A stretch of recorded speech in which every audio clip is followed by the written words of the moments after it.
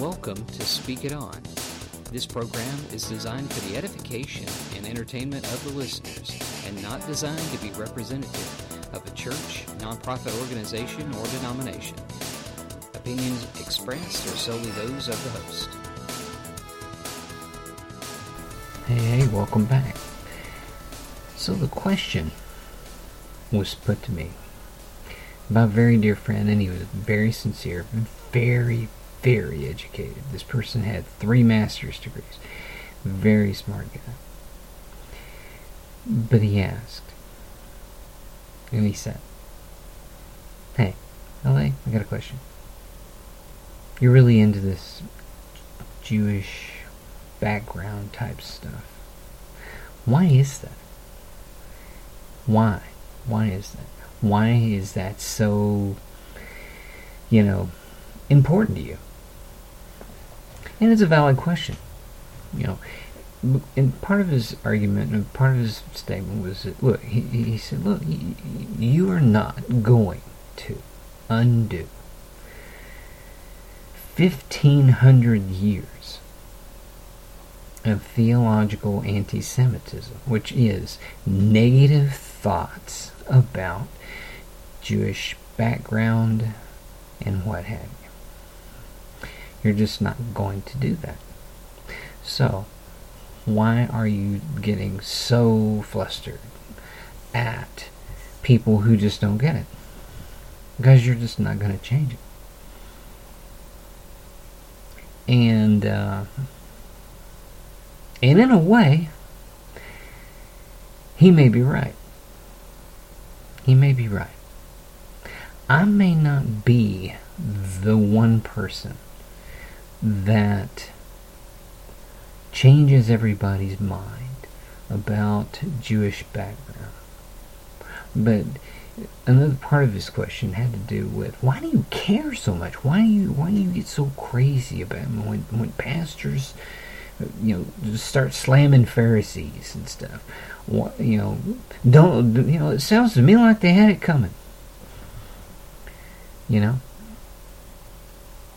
And so he's like, why do you get so worked up? Why do you care about it so much?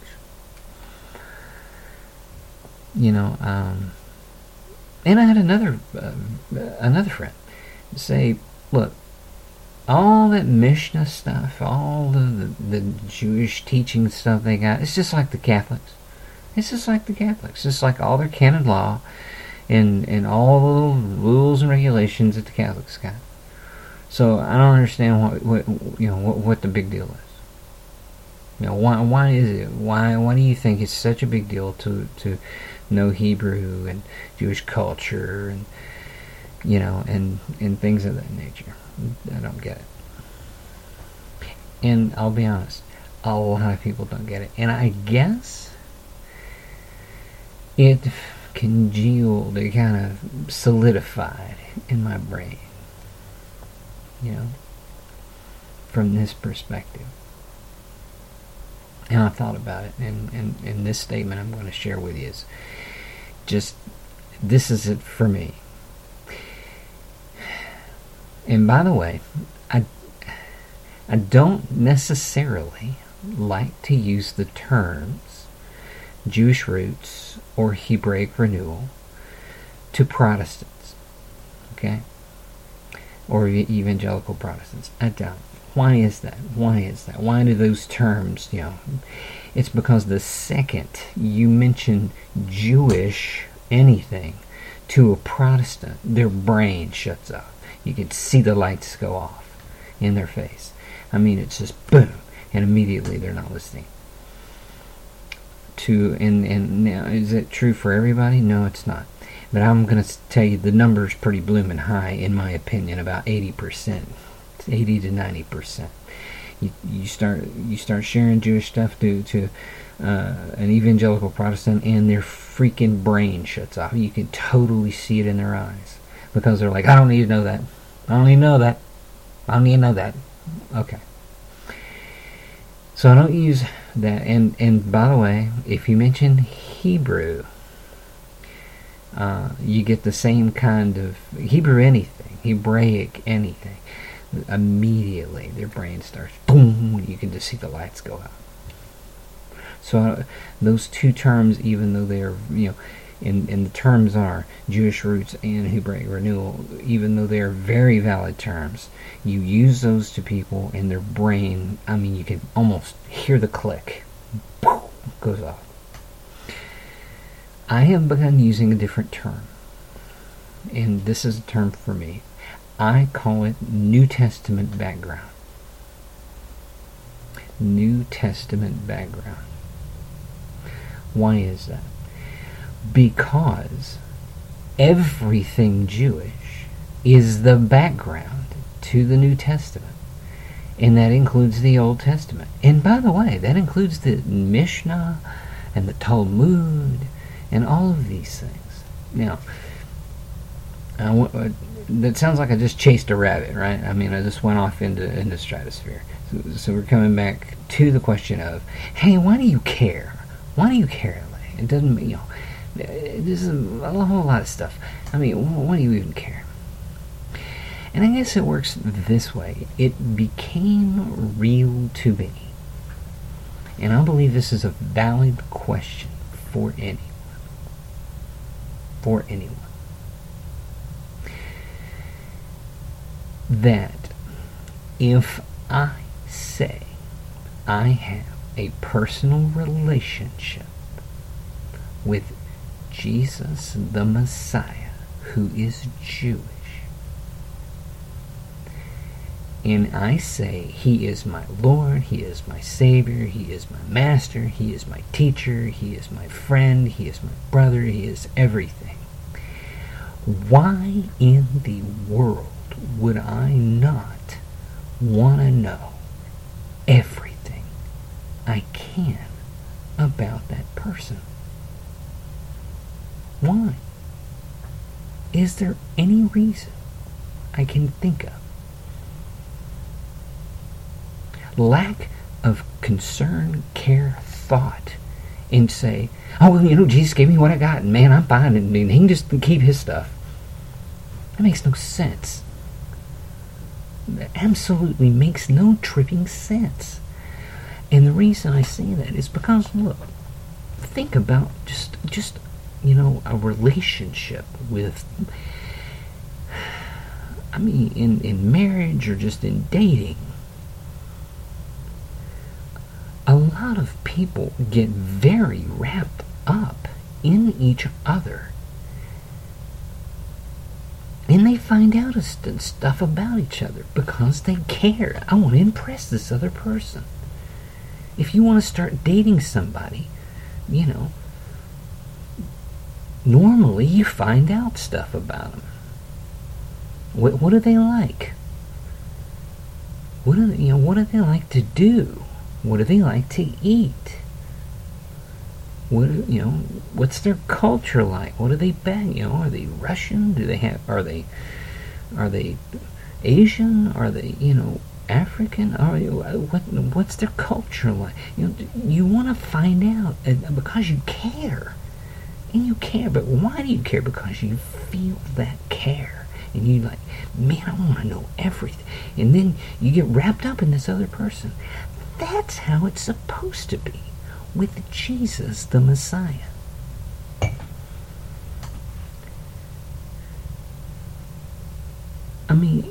Now, that relationship obviously is a little different because what is, and this is going to sound crazy, when the relationship that you have to the ever-loving God of the universe, who saved you, who came and lived and died a horrific death and rose from the dead and is coming back for you. That relationship transcends, goes beyond, above every other relationship. Literally. Because that one is forever. And I'm not trying to cheapen the relationship that people have when they care about each other.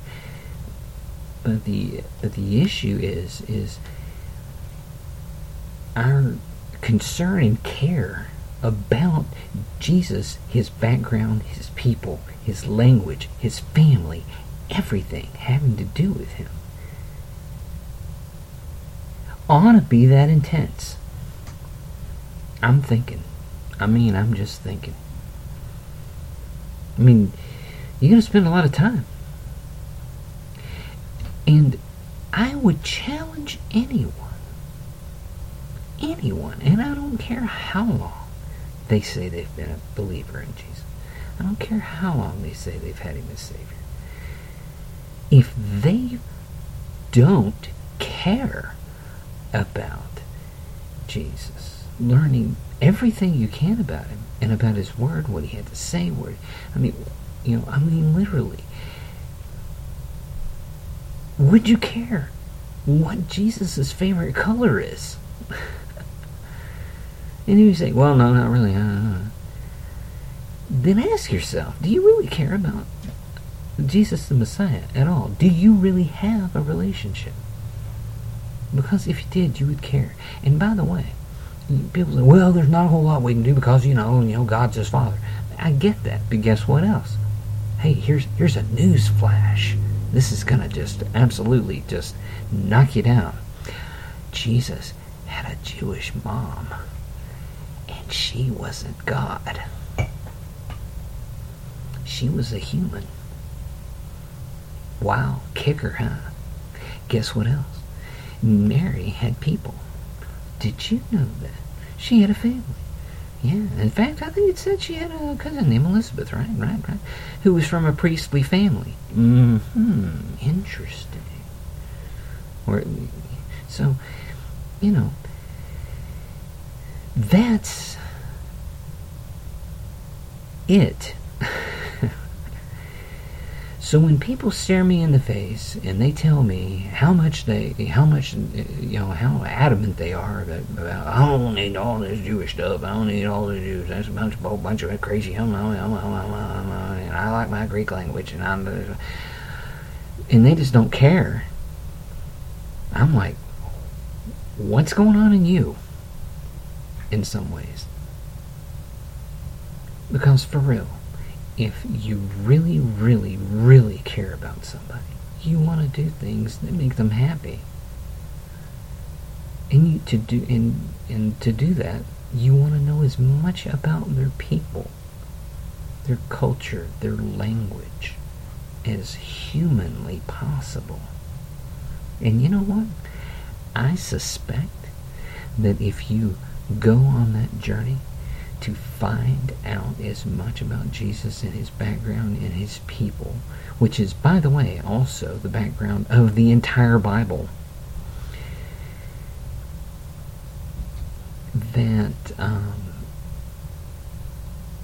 there's some very fantastic blessings awaiting you that other people are freaking absolutely going to miss because they don't care.